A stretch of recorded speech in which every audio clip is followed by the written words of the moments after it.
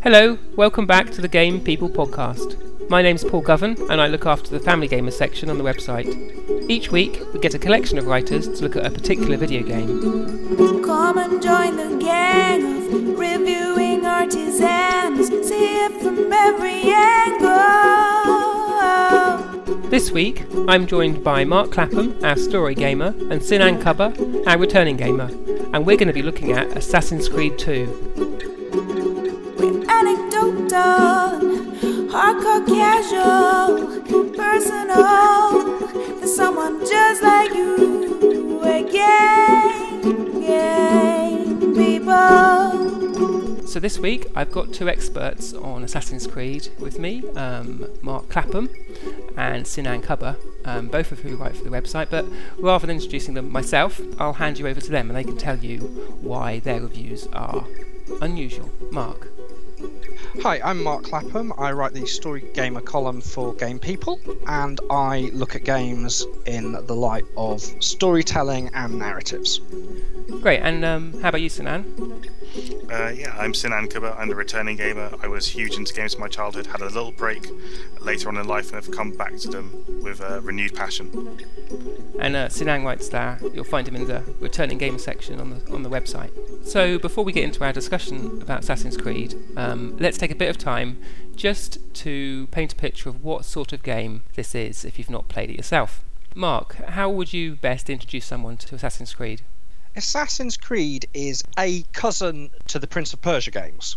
It's from the same company, and the original Assassin's Creed takes that idea of a running and fighting through the Middle East and this sort of parkour approach to exploration and running across the rooftops, and transfers it to 12th century Holy Land.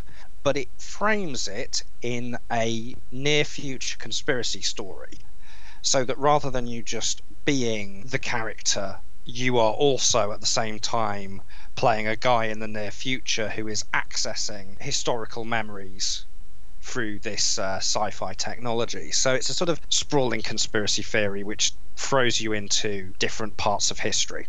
Mm-hmm. And so in terms of the actual gameplay, how are you playing in that space? It's an open world third-person game with a strong emphasis on acrobatics. First most notable thing about the Assassin's Creed game is how fluid the motion is. You know, you can run up a wall and jump from ledge to ledge and then get on rooftops, and really that sort of superhero ninja dream of being very fluid and athletic and acrobatic in an interesting environment, and getting into more straightforward combat with multiple enemies and using mainly swords. Sinan, would you add to that? I think it's important to frame when it came out. It was late 2007, I think, when it came out. So that was just shortly after the Bond film, where we'd seen a lot of free running, and free running was a very big thing in terms of film, in terms of television, and games as well. And we just had Crackdown as well, which was this giant open world game with lots of vertical scaling, lots of buildings to climb up, and Assassin's Creed 2 kind of brought the two together. Took it back to 14th century Jerusalem and added character from the future brought back into this period of time. One thing that we haven't quite touched on in our description is that it had these city spaces which you could see a long way, visual, impressive landscapes. But within that you had crowds and a sort of a crowd mechanic which would then actually interplay with your game. So if, as the player, you were trying to get from A to B very quickly, you had to work with the crowds in a certain way. And if you were looking to hide from a particular enemy, again, you were working with the crowds in the environment. And that's something I hadn't seen. There you go, that's our little potted introduction to Assassin's Creed if you've not played it. We'll have a little musical break now, and then we'll come back with our discussion on Assassin's Creed.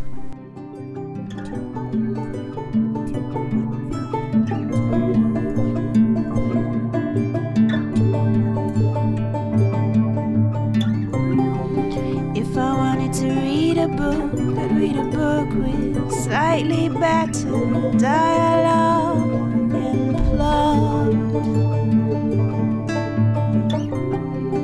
If I wanted to watch a film noir, I'd watch a film noir with slightly better cinematography. If I wanted to play a game, I'd play a game. If you get my meaning. Having said that, I love you, Kyle Hyde. Come kiss me, eyes. I love you, Kyle Hyde.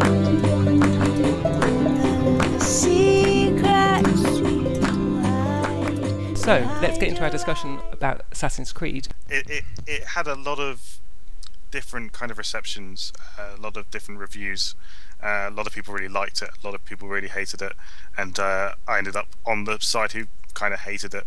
For me, it we've said already, it's very visually impressive. Like you said, Paul, like you climb up this tower and you just look across the city, and it's incredible to see all these buildings in front of you. It's a huge draw distance, and like you say, below you can actually see the people moving about, and it is technically stunning. Mm-hmm. Unfortunately, in terms of actual play and in terms of the story, it is probably one of the most repetitive games of this generation. The play really constitutes just finding someone to assassinate, which means you have to infiltrate a group of people, kill that person, and then run away. Mm-hmm. And it's pretty much limited to that for all 9 assassinations. There are slight variations, but nothing that really engages. Uh-huh. But do you think, is that a problem? Because you'll often have... video games are sort of built around repetition. I quite like that. I think I like that central mechanic, and so I didn't mind doing it again and again. I think from my perspective, it's a waste of what they had in hand. I think you've got this great open world, you've got this crowd of people who you can really exploit and try to work out a way to use them, and there's only 1 or 2 or 3 things you can do. Even though, like you say, it is kind of, you can get into that kind of role, I guess is what you're saying, mm-hmm. where you are just killing one guy and you're used to how you did that, so you can take that to the second guy you're killing. I found it dull, and I found it a waste of what was a really good engine, a really good idea, a really good story, or what could have been a really good story. There's a disappointing element to it because it is such an evocative setting. Although it looks like a very detailed world, there's actually a very limited number of interactions you can have in it. Is quite disappointing, I think, because you expect there to be stuff to do. You're going through these big bustling cities, but in effect they're just mazes that you're running around to kill a limited number of people. There's a lot of gloss, but there's not much depth, and I think that's what is quite disappointing about the first game. And it's probably, again, with my family gamer hat on, I'm probably looking for something a little bit different, maybe, in terms of those open world experiences where you can spend so much time going anywhere and doing anything. Actually, sort of quite intimidating for me, just because the amount of time I can lose to them, and because I've got a limited amount of time to play.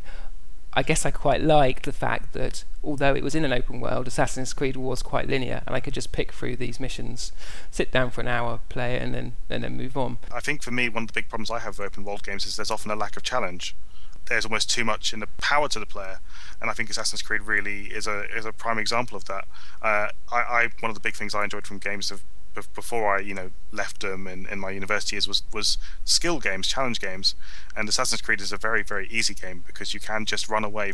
So I think that was maybe my major problem, that I never felt like the game posed a challenge in any way. I'd agree with you, but there is one of the other tricks that they play is because there's this premise that you're in a sort of virtual reality simulation.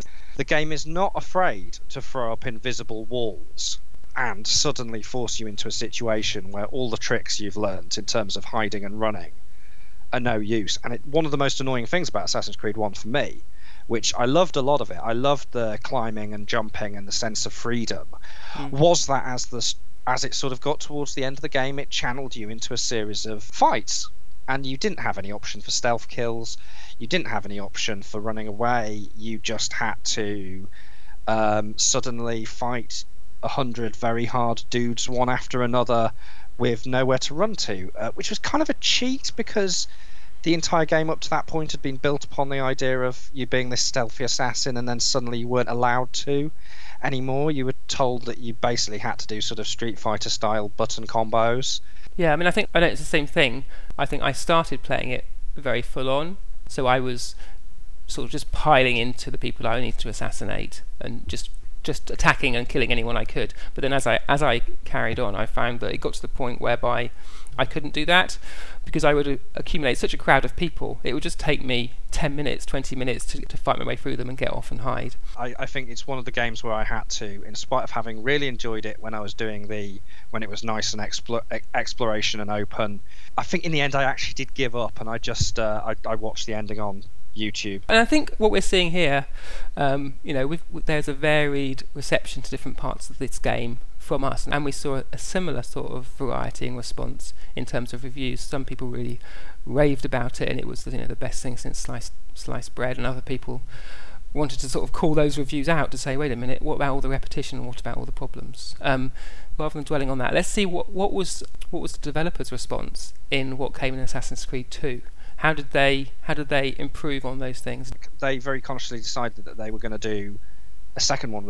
They were going to do a blockbuster. They were going to do a game which had an incredible amount to do, as well as having this central story about the assassinations and the conspiracy and all that malarkey. Also has a tremendous amount of side quests and other activities you can do, and depth to match the gloss. I think that's the difference between the two games.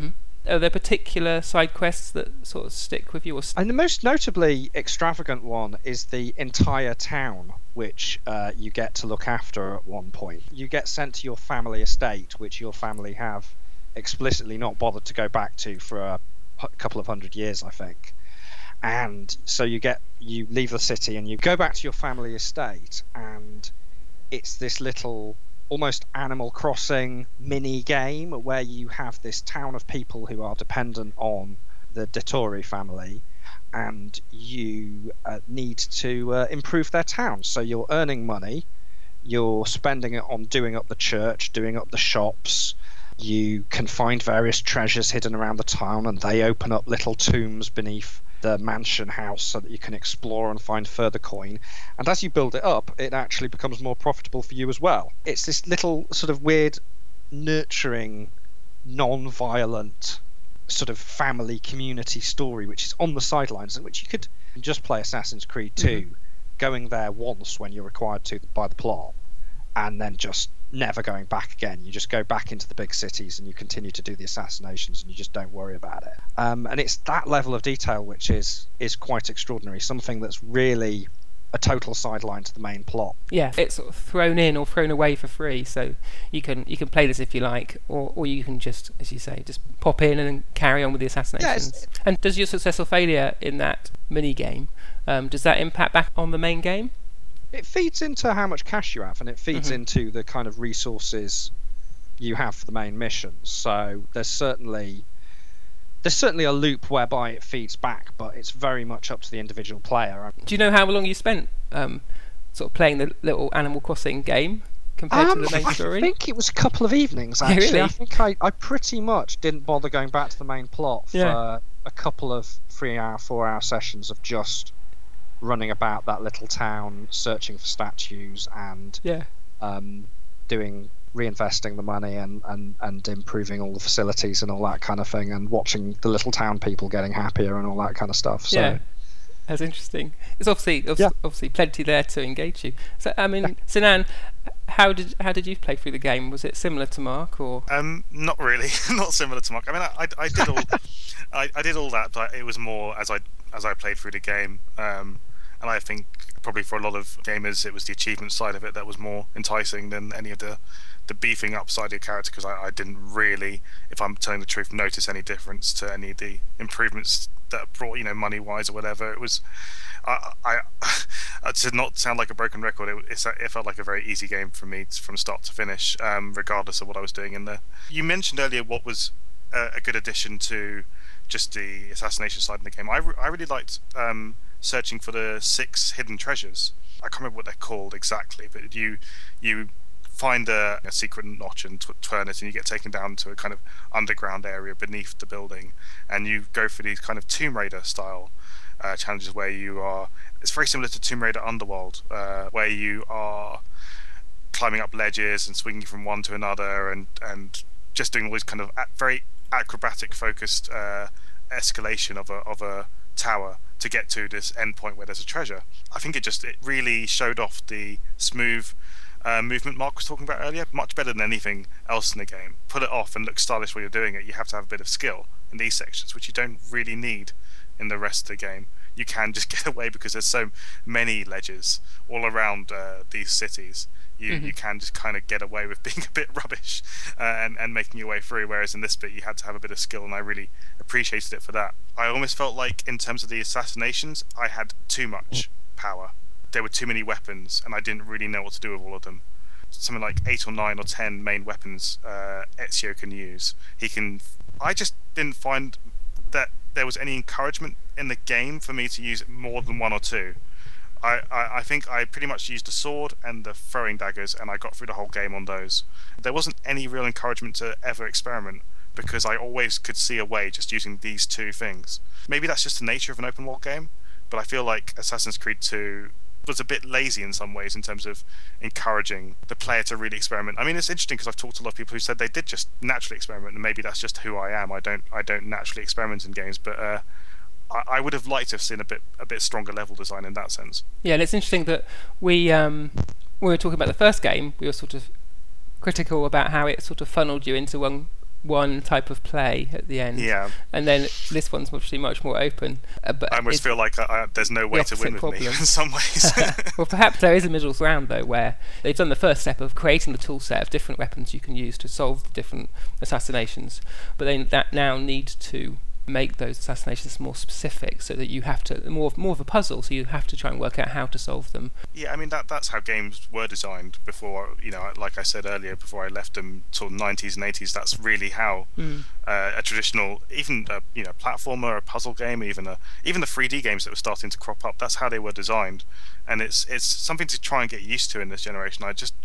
I don't know if I really want to, actually. I can see what you mean. The problem is that I think the one thing that the environments don't do, and it's possibly because we're talking about 12th century Palestine and Renaissance Italy, where everything is sort of open villas with big windows and things like that. The games don't really do interiors very much, because they're cities. You're running around the outside, you're going through very big open palaces. And the thing with Assassin's Creed is that you can virtually always just jump over the roof and go right into the middle. So there's not really much scope for setting up a complex series of objectives to get to a target. There's not really the nature of the environments as this big parkour thing that you can run around in any direction you like. Kind of mitigates against complex environmental puzzles. So that's possibly the problem that sort of Sinan is bumping against, really, is that... And that's probably their strength, is that they've focused on the overarching and the grand, and created this impressive sort of blockbuster experience. Now, but how does that compare? In the first one, there was a sense that it was. We sort of talked about it being very open and big. Did the second one increase that? You've talked about it being a blockbuster and they'd put more resources into it. How did that actually play out? Actually, for me, it felt the second one. It's complex age and it's there's greater number of characters, but they seem to have tightened the geographic scope of it a bit. You skip between the edges of each of the cities rather than riding through huge stretches of open countryside. Felt like it had concentrated on what was its sort of core strength, which was the cityscapes, and I kind of missed the kingdom from the first game, because there was something quite relaxing about horse riding through countryside for 20 minutes or whatever. They sort of layered it, I think is what I'm saying. They were bigger, sort of more complex cities, but the other side of that was that they cut out the sense that you were operating across an entire country. I appreciate the second game for its setting and its story much more, because it felt like the cities had personality. You get to Venice and there's this vibrant personality about the place, and it's aesthetically and atmospherically hugely different from anything you've done in the game before. Actually, those kind of 2 or 3 hours when I was in Venice, I really, really enjoyed the game. I was just annoyed it was such a short stage when you have in Venice. In terms of its location, it was a much stronger game than the first. The story is not brilliant. It's a blockbuster, probably less in the action movie sense and more in the sense of what a very large paperback you'd find in an airport. It's a real kitchen sink combination of fantasy, science fiction, historical conspiracy, nonsense about Templars and all that kind of thing. Really, it's just sort of an excuse. It's the big framework which allows them to sort of muddle all these things together, and if they want to have glowing magic spheres turn up for no apparent reason, then they can, because they've built that into the plot. So yeah, I mean, I think the second one really strengthened it by, in Assassin's Creed 2, Ezio has a family. He starts out as a bit of a layabout, a bit of a rake. He's the younger brother. He's a typical irresponsible younger brother. Most of his family is then killed, and his entire luxurious life is stripped away from him.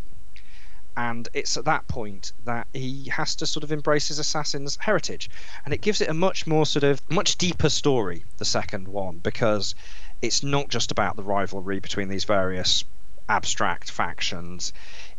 There's a personal sort of betrayal to it. And one of the nicer things is that they actually keep the sister and mother alive.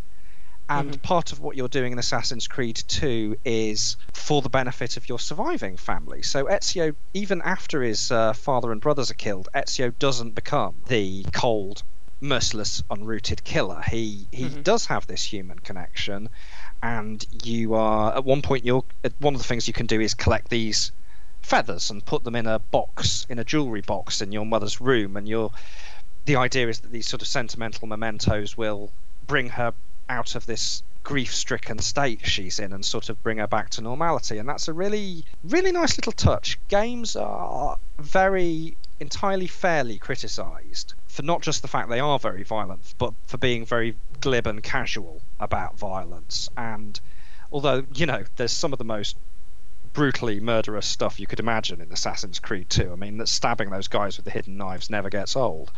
But at the same time, they do have this sort of flip side to it, and they do have this sort of more sentimental streak, which is nice, I thought. Yeah, and I like that sense of touch. It brings a more mature balance to the experience as a whole. And there's a moment that stands out in my mind right at the beginning where there's some mission where you need to climb to the top of a central tower in the city, and you go there with your brother, and you both get to the top, and you're sort of racing up to the top, and it's very mechanic driven. It's very gameplay as you're trying to work out how to get to the top of this tower. Then suddenly you get to the top, and the camera pulls back, and you get a view of the whole city, and the credits roll. And there's quite a moving moment, really, where you get the sense that you're part of a big sort of blockbuster movie, and that there's a story unfolding, and that sets the scene for what's about to happen. And it's Hollywood convention. It's Hollywood convention that if you're told in the first 10 minutes that the most important person in the lead character's world is their brother, that brother is not going to last very long. Yeah, exactly. So you know that this is... It seals his fate. This is their last happy... This is one of the last happy moments you'll see them in before it all goes horribly wrong. Yeah, but they managed to do that. They actually established that moment. And for me, that's relatively unusual in a video game. I'm usually skipping past those sorts of sections, so I really enjoyed that. It's interesting because I didn't... I mean, the Hollywood side of it for me is fine. I don't really have a problem with it, but I more appreciated the game for when it tried to really ingratiate history into the story. Like there's a moment quite early on where you meet a group of courtesans. It's done very tactfully, it's done very interestingly, there's no kind of sexist connotations of it. It's just a very direct recreation of what that part of history would be. And for me it's interesting because I didn't really know all that much about the courtesans of the Renaissance Italy period, and I without using the word educational, I really enjoyed knowing and learning about that, and I really appreciated the game for trying to bring history not just as a kind of a side part to the game, but as a character in the game. I think they're in a bit of safer ground with the second game. I think with the first game, because of where it was set during the Crusades, and you have the Jewish city, you have the Muslim city, and you have the Christian city, I think they realised that for a game that would be sold in a lot of different countries, they were dabbling in sort of quite contentious subject matter. Oh, definitely. And so what they end up doing is they end up just making them all the same. They establish an absolute moral equivalence very early on. And as you said, the Christian, Jewish and Muslim cities are just the same, with slightly different accents and slightly different colour palettes. And I think that's where they kind of painted themselves into a corner, because there's that notorious disclaimer which they kept. I was just going to say, which is the which is that this is not just... basically just a thing pops up at the start and says, this is not just a bunch of white people slagging off your culture, which is pretty much what it is. It's a French company, and they're aware that there's a sensitivity to a country which is seen as on one side of these sort of cultural differences doing something which could be seen as very judgmental about the others. Palestine becomes this very pretty place, but they can't really make the cultural tensions particularly crunchy. Whereas in the second game, there's not the same level of contention. So they're not forced to pick a side. It was a very violent time, full of historical figures who are acknowledged to have been very brutal. So you can safely have various popes and lords and things doing terrible things in Assassin's Creed 2, and it fits with the period because it was a very violent period.